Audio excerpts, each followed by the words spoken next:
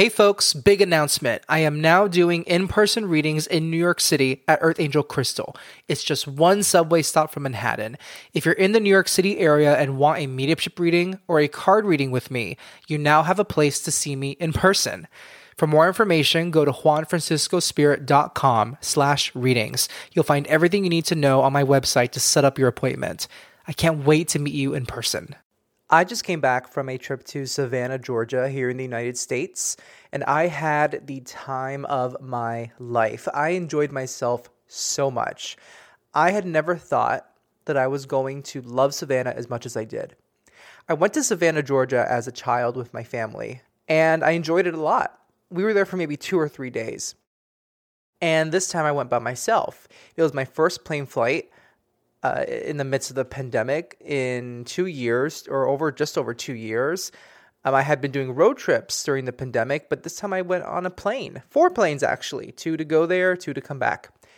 And it felt great, actually, to travel. And I felt safe with my mask. And once I was there, being vaccinated and boosted, I felt safe going around and enjoying the city.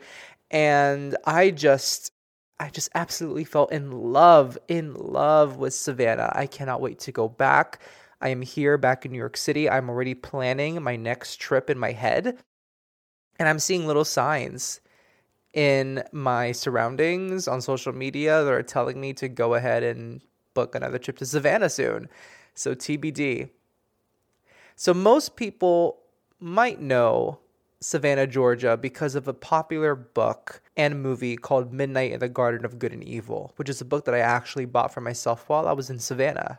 I bought a paperback copy, and I plan to read it soon. Savannah, Georgia is a major part of U.S. history. So in 1773, it was established as a British colonial capital in the province of Georgia. And it was a major port city during the American Revolutionary War and the American Civil War. Now, when I was a teenager, I remember being on a ghost tour and learning that Savannah is pretty much a city of corpses because there's been so much war in Savannah in its history. You're bound to be in a part of the city where there are unidentified remains of somebody. I did a paranormal investigation on my second night, I believe, my first night in Savannah, at the Savannah Theater. The Savannah Theater opened its doors in 1818, and over the past 2 centuries, it has seen multiple repairs and renovations due to multiple fires, one of them which happened in 1948. Now, among notable folks who either visited the theater to see a show or performed there were Oscar Wilde, which is incredible, W.C. Fields, Tyrone Power, and Edwin Booth, an actor and the brother of another actor named John Wilkes Booth, who assassinated Abraham Lincoln. So I booked a tour with Truth in Evidence Haunted Tours. You can find them at TIE, as in like tie, like a necktie, TIEhauntedtours.com. They were really great. Now, I'm going to set the scene for you. We're in this theater. We're getting the historical context of the theater before we do our investigation. And the tour lead tells us, as we go room to room talking about the history, we're going to shut the lights off behind us in the room. And we're going to be in a dark theater. Every part of the theater was dark except the lobby. So we're in this theater, a dark theater. And being in a dark historic theater, that's creepy enough. But knowing that it's a haunted dark theater, very creepy and spooky. I felt a little nervous, not going to lie. But what's interesting is ever since I started practicing mediumship, I feel a little more brave going into these situations. So I'm sitting in this dark theater and I'm reminding myself, Juan, you talk to dead people a lot. You channel the souls of departed loved ones a lot. What's the difference here? These are just souls that are not connected to anyone personally here in this theater with me. So I felt pretty comfortable. There was one part of the theater where I did feel a little nervous, and that was the dressing room, and it's where they say the weirdest activity happens, I believe, or some odd activity happens. I felt very weird there. But otherwise, I felt very comfortable. Oh, and also the projection room. So the projection room is today just a storage room. So they do not project movies as they used to. It's been boarded up and is now just a place to store costumes and seasonal items like Christmas, holiday decorations. And a man who ran the projector during its days as a film theater had a heart attack in that projection room. So people do tend to feel uncomfortable there. And I did. Now, when we started the tour, my breathing was being labored and my heart was beating really fast in my chest. And I was excited to be there, but this felt very not. It just felt very out of the blue. I just felt these sensations, labored breathing and my heart beating really fast. And it was maybe 30 minutes later, we were talking about the projector, the projection room with the tour lead. He was telling the history and the story of the projection room. And he mentioned that he himself does not like to go into that room because it just makes him feel very uncomfortable. And he starts feeling like he's about to have a panic attack. So I told him in front of the group, hey, so before my heart was beating really fast and my breathing was labored. And yeah, I felt like I was going to have a panic attack. But I was feeling that when we were all talking, in the lobby stairway area. Maybe that was George, the projection person who worked in that space before it was boarded up. Maybe it was him. Maybe I was feeling him. I don't know. I can't tell. I couldn't tell you for sure. The first place where we started was in the main theater with all the seats and the stage. And we're sitting there and we have a spirit box. So for those of you who don't know what a spirit box is, I'm going to give you the best definition that I can give because I don't know the technicality of how a spirit box works, but I can try and explain it. So a spirit box is this device that has an antenna. It looks like it could be a radio, but what it does is it sweeps through all radio transmission that it can access. It sweeps through maybe like half a second each radio station or radio transmission that's available. It sweeps through and through and through. So you're going to hear like for half a second a piece of music, half a second like some Dua Lipa, half a second some classical music. It's going through all the radio stations. But the goal is if you can hear something saying something or making some kind of a noise, any kind of noise, could be very well be music. It could be someone speaking, someone playing an instrument. If you hear that sound over the course of different transmission sweeps, that's very likely to be paranormal evidence because that means that something paranormal or supernatural is controlling that device and speaking over several transmissions. Whereas what would be normal, quote unquote, is you just hear half a second or a second of little bits of sounds from each radio station that the device is sweeping through. I hope that makes sense. So we're all in this theater, this dark theater, and we have the spirit box on and we are asking questions. And there was one question that someone asked, I think, so can you come out and say hello? And this male's voice just went, hello? Like very, very clearly.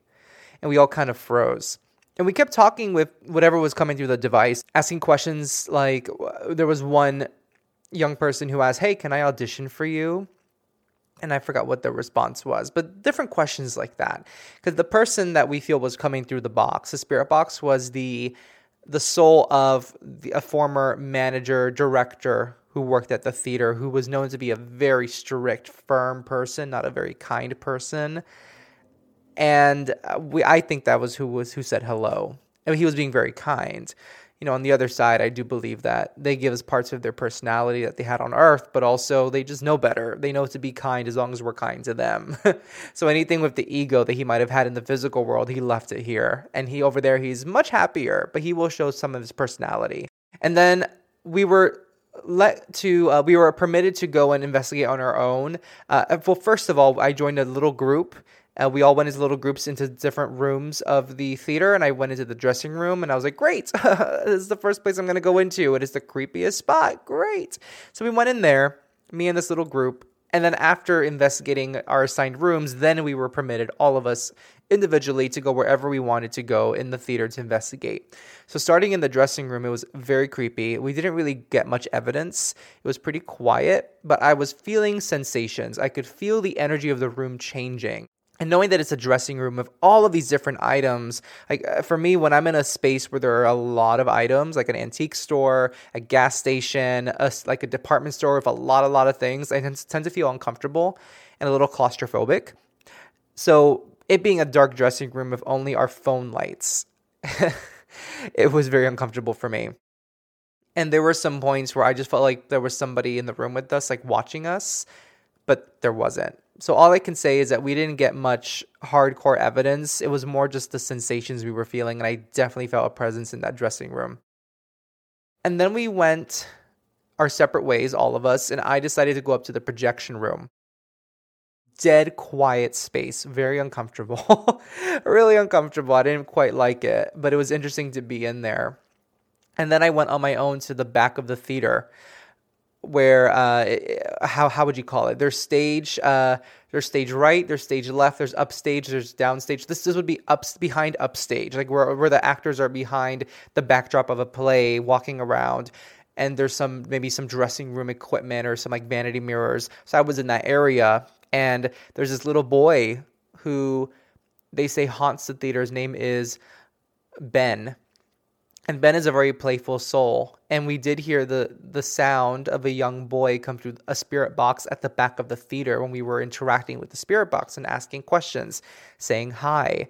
And that was pretty marvelous. It felt so cool to hear this young boy come through. And I forgot exactly what he said, but I remember it was like a lot of cooing noises, a lot of just like little kid noises, just making sounds. And I think there was one instance where I asked, "Hey, Ben, tell me your favorite animal. I love animals."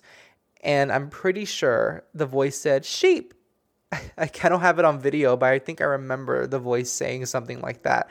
And again, this is a spirit box going through many radio transmissions. I don't even know if I'm saying that right, but sweeping through many radio transmissions and stations. And here is this voice that is crossing over, no pun intended, the voice is crossing over several transmissions saying sheep.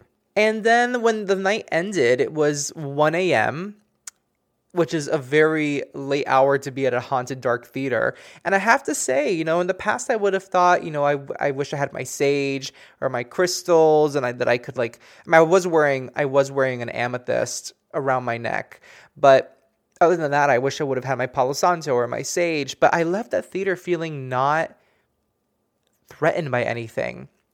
And that's what the tour lead told us at the beginning. There's nothing bad here. You just have to respect the souls of the departed, and you'll be fine. So I felt very protected. I felt very good going back to my hotel. And it really opened my mind to the idea of there's no need to feel scared when you're going into a paranormal investigation. Of course, it depends on the history. I do believe that where there has been maybe a murder or someone was a truly unhappy person when they were in the physical world, you have to go in with some very strong intention to keep yourself safe and those who are with you safe. And if you want to cleanse yourself before and after you enter into an investigation in a very difficult space, do it. Because I've done that before. My first paranormal investigation, I went home and I saged my apartment, and I felt much better. I also had a very different mindset back then. Back then I was afraid of investigations.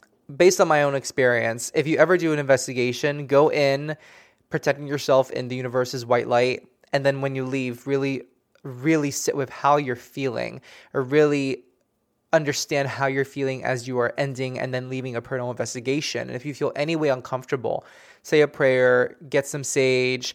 Sage is not the only thing that can cleanse you. Sage is just a tool. So you can cleanse yourself without using sage. But if sage is that thing that will empower you and encourage you as you cleanse yourself, use it. But otherwise, you can just use prayer and your own energy and the energy of the universe to cleanse yourself and imagine yourself engulfed in this white protective light. That's my true belief. That's my opinion also. So there are different approaches to cleansing yourself after investigation that are out there. So listen to and grab onto whatever resonates the most with you. So in other parts of my trip, I also visited the Sorrel Weed House, which is a very well-known haunted spot in the United States. And Savannah has been featured on TV shows like Ghost Adventures on Travel Channel. And I had done an investigation, or rather a ghost tour, a child-friendly ghost tour at the Sorrel Weed House with my family in the past. But this time it was a paranormal investigation that started at 11:30 p.m. and ended at 2 a.m. my kind of vibe. And it wasn't at all creepy. It was not creepy. I want to reiterate that. It was spooky. Spooky is quite different, but it wasn't scary. And I was paired up with a group of folks who were actually from Miami, funny enough, and I'm originally from Miami, so that was meant to be. And one of them was expressing how scared they were. And I told them, ghosts are just like us. We are also ghosts. We're just in human bodies. So there's nothing to be afraid of. Spooky, yes. Scary, not so much. And I felt very empowered and very okay being at the Sorrel Weed House, which is known for being one of the spookiest, scariest places in the world, actually. It's really well known in Savannah and across the world amongst paranormal investigative circles. Like I said, Ghost Adventures has been there. And the story of the Sorrel Weed House, and I only know this one personal story about the folks at the Sorrel Weed House. I don't know the exact historical context of the house. So the history of the Sorrel Weed House includes the family of Francis Sorrel, if I'm saying that name right. Sorrel. And he was married to Matilda, and they had an enslaved young woman named Molly. And the story goes that, according to the paranormal investigator that was leading the tour I was on, Molly was tasked with helping to set up an event at the home, and Matilda was leading the event. Matilda was looking for Molly to ask how the planning was going, and she couldn't find Molly. So she looked around the home, couldn't find her. She went to the carriage house where Molly's quarters were and found her husband, Francis, with Molly.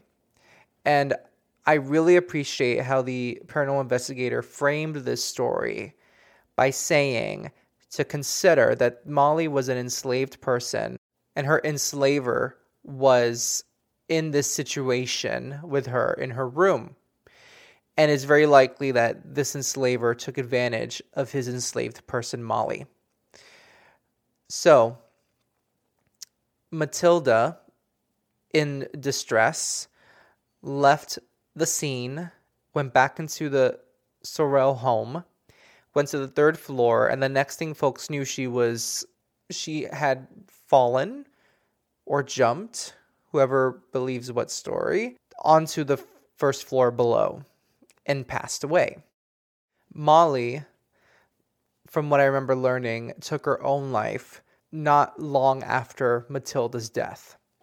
So it is said that the souls of Molly and Matilda haunt the home, as well as the soul of Francis Sorrel, who was a doctor and a surgeon, had his surgical office in the basement of the home, which we were allowed to investigate. But there are also the souls of children, and some enslaved children, as well as children of the Sorrel Weed family. And it was a very interesting night, and my heart really went out to the souls of the people who were enslaved by this family. And one thing I want to quickly mention is historic properties across this country, the United States, are beginning to be even more clear about the fact that there were enslaved people who helped build these homes. It doesn't matter whether they are in the northern part of the United States or the south. And for those who are not familiar with U.S. history, the American Civil War was between the North and the South. And one big part of the reason that Civil War occurred, was because the North wanted to abolish slavery and the South wanted to keep it, amongst other issues such as succession. The South wanted to be its own country. There was just a lot of other factors, but slavery and enslavement was one of the biggest reasons for the American Civil War. So I really appreciate the fact that historic properties across the U.S. are being more transparent about the fact that enslaved people helped build these historic homes, which are now museums, or worked at these homes and made them what they are today so that we can see them today. So being in this Sorrel Weed House and feeling like I was communicating with the souls of enslaved people, which I definitely feel like we did, was really humbling. And I felt like I just had so much respect.